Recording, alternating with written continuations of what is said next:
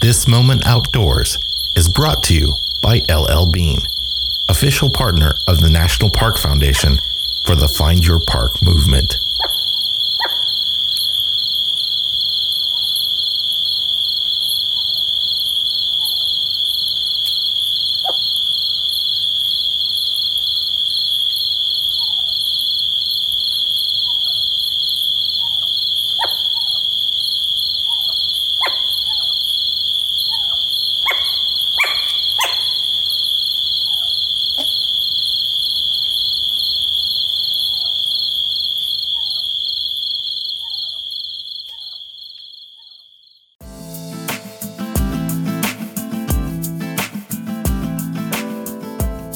Nestled among some of the most rugged mountains in the southeastern United States is an isolated valley that was home to 1,200 people in 1910 who made their living first at farming and then, as tourism developed, by welcoming weary travelers to the Great Smoky Mountains.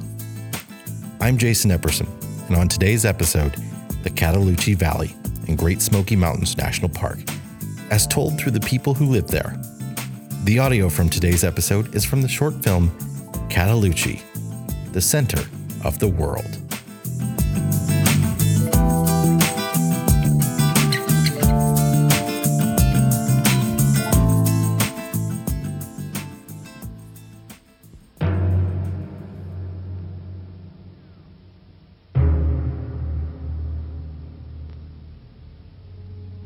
My name's Driver Pheasant. I'm a Cherokee Indian with the Eastern Band of Cherokees. This is what the old men told me when I was a boy. A long time ago, all the animals lived up in Galun Ladi, which is heaven. And it was getting much crowded, and they were wanting more room. As they looked down, they saw the soft, flat earth, and they wondered what was down there, so they sent out different types of birds. Then one day, Shuli Egwa, he's the great buzzard, the grandfather of all the buzzards that we see now. He said he would go. He flew all around the world.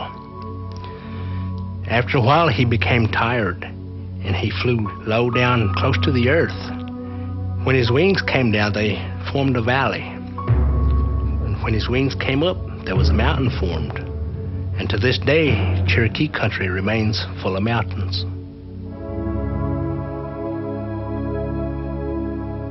The people followed trails of the buffalo and deer.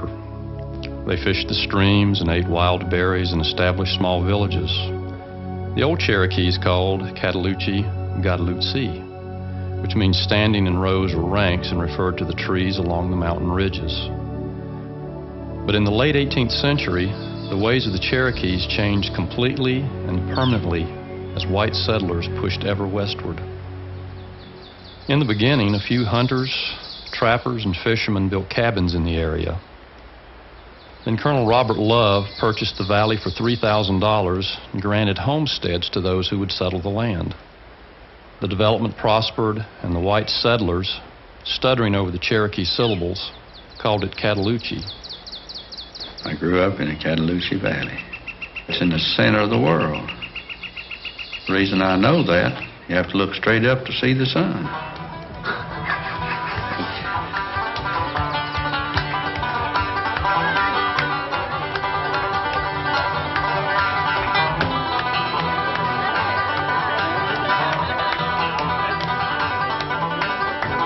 Each year, Cataloochee families reunite. They come together in laughter, in song, and in fellowship.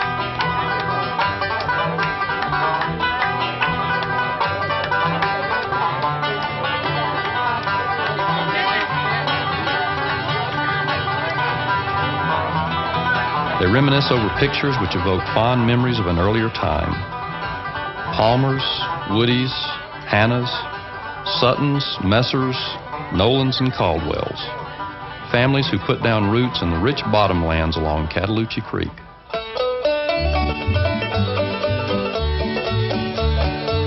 Well, my great-granddaddy purchased some land in there in 1830. Was one of the first settlers, Levi Caldwell, and his wife Mary Nayland. And they raised a family of 11 children. They come in there in 1835, 1836. Small log homes dotted the slopes. The first built by Levi Caldwell in the mid-1830s. 60 years later, Hiram Caldwell replaced the log house with a modern weatherboard structure. In the 20th century, the home became a welcome haven for tourists and renters. George Palmer came to Cataloochee about 1840. His sons, Lafayette and Jesse, each built a classic dog trot house.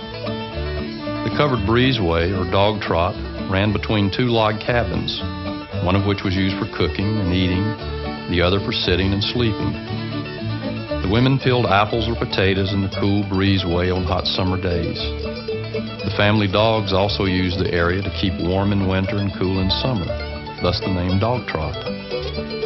George's grandson, Jarvis, was the last Palmer to occupy the house. He enlarged it, added 3 bunkhouses, and visitors paid to fish in the 3 miles of streams he stocked. Flora Arlie Messer Morrow. I was born in Little Cataloochee, November the 5th, 1895. 10 sisters and 1 brother. My father and mother were working people. They liked to have things and do things. My father was jack of all trades. He made about every casket that Cataloochee needed.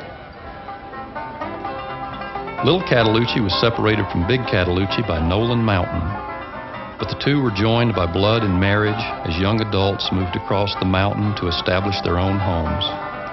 By 1910, there were 1,251 people in both Cataloochees. Like most early settlers, they became nearly self-sufficient. My mother made our clothes out of the men's old pants. This should take the legs and make the clothes. So this one is me and some of my pants. This is a brother. Mother made his clothes too. They're very obviously homemade. I'd like to tell you about the shoes. They were a high-top moccasin, I suppose you would call them. And my mother made them from my father's old felt hats. She made her own pattern, and they would last surprisingly a long time. We all took our first steps in the shoes like that, and then if someone older than us had another pair of shoes they had outgrown, then we got real shoes and not felt hat shoes.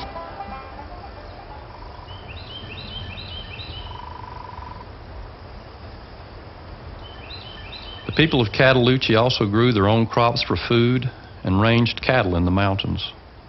Farming was done primitive. Of course, in my time, we had horses and turning plows. And I was probably plowing when I was 13-year-old. They'd grow wheat. And, of course, they had their corn. The corn was a staple food for making meal and bread.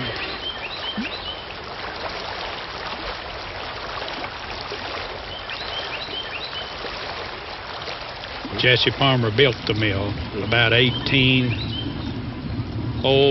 the mid-1850s. Of course, everybody come to mill on Saturday, you know. They brought their corn, and Saturday was regular mill day. Of course, they ground any other time that they need to be. Cataloochans kept up with current events through national newspapers received at the Nellie Post Office. The combination store and post office provided a necessary tie to the outside world. Gudger Palmer remembers, let me just tell you a little bit about the post office. My father was postmaster, and however, my mother tended to the store and to the post office most of the time. She would go down about 8 o'clock and fix up the mail. The women just about ran things. They did an awful lot of work. Now, my mother never worked in the hayfield or the cornfield, but she did do some work in the garden. She cooked all the meals. And when there's any special thing doing, like when we was killing hogs, why, she worked at that. She made the beds, swept the floors, scoured the floors by hand. We had a good time. We were raised up in a Christian home, but my father, he liked good, clean farm. We had bean stringings and corn shuckings, and we'd have corn shellings.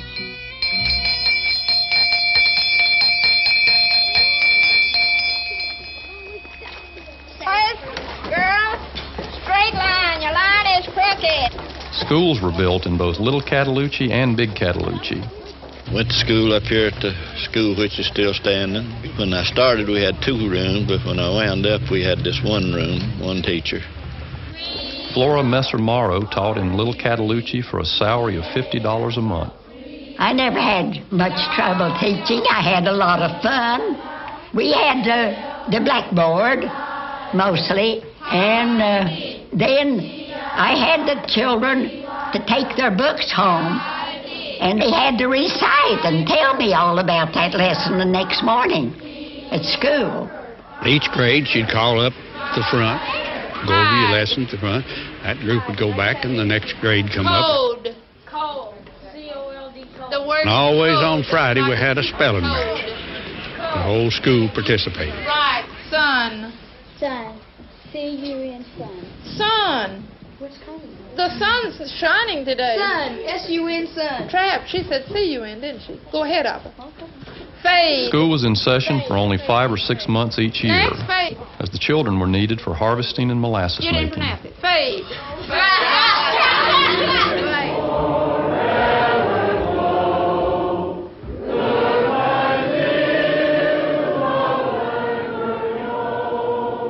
Church services were held once a month when the circuit rider came. Sunday school was in session every week. And each fall, the sounds of preaching, prayer, and the songs of revival filled the Palmer Chapel.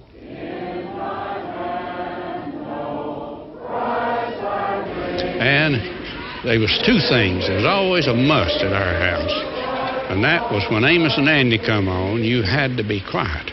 And when Sunday morning come, you had to go to church. You had to go to church. That was 2 things that was a must.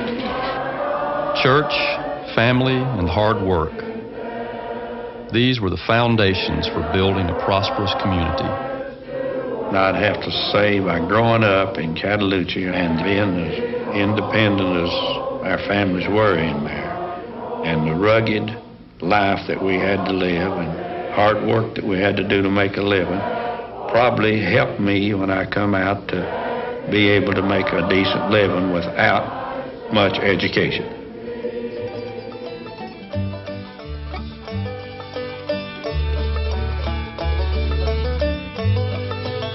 In the early 1930s, the citizens of North Carolina and Tennessee entrusted this valley and its history to be preserved for future generations.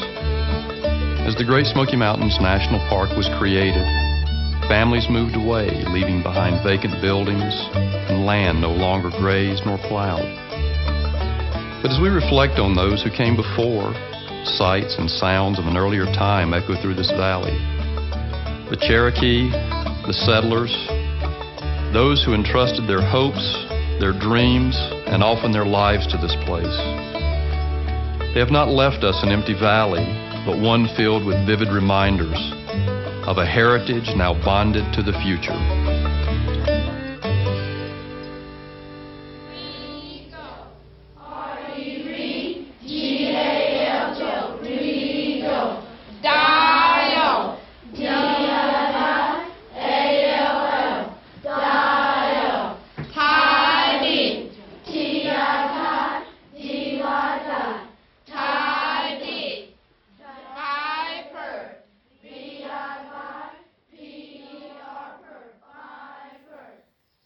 Cades Cove is probably the most popular settlement of the Great Smoky Mountains, but Cataloochee Valley is the best place in the park to see historic frame buildings from the late 19th and early 20th centuries.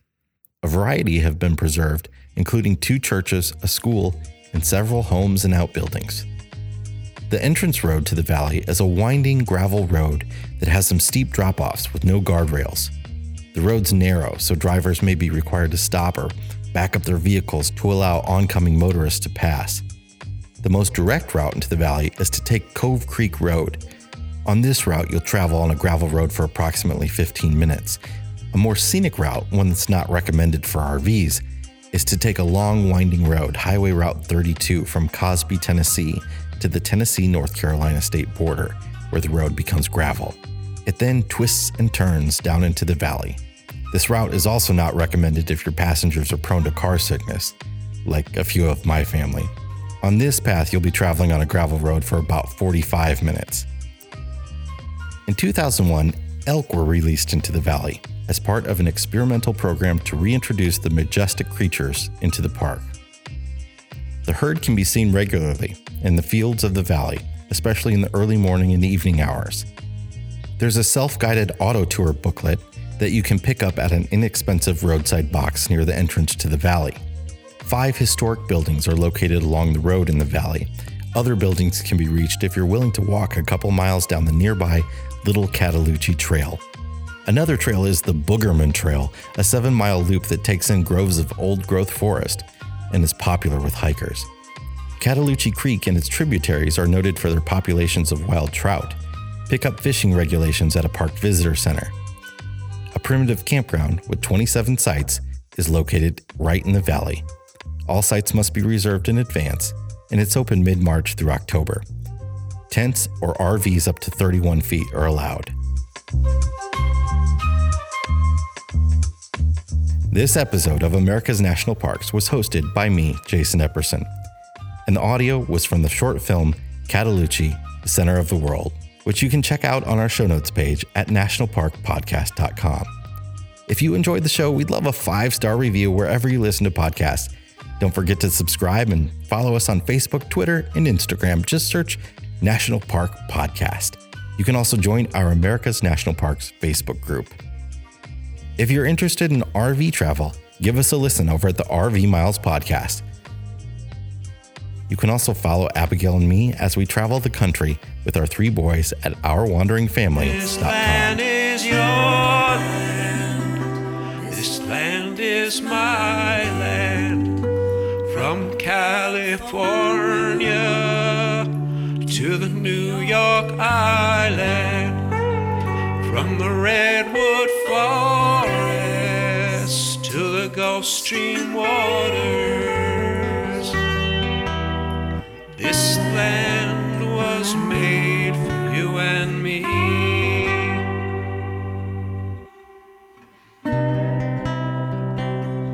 Today's show was sponsored by LL Bean. Follow the hashtag #BeAnOutsider and visit llbean.com to find great gear for exploring the national parks.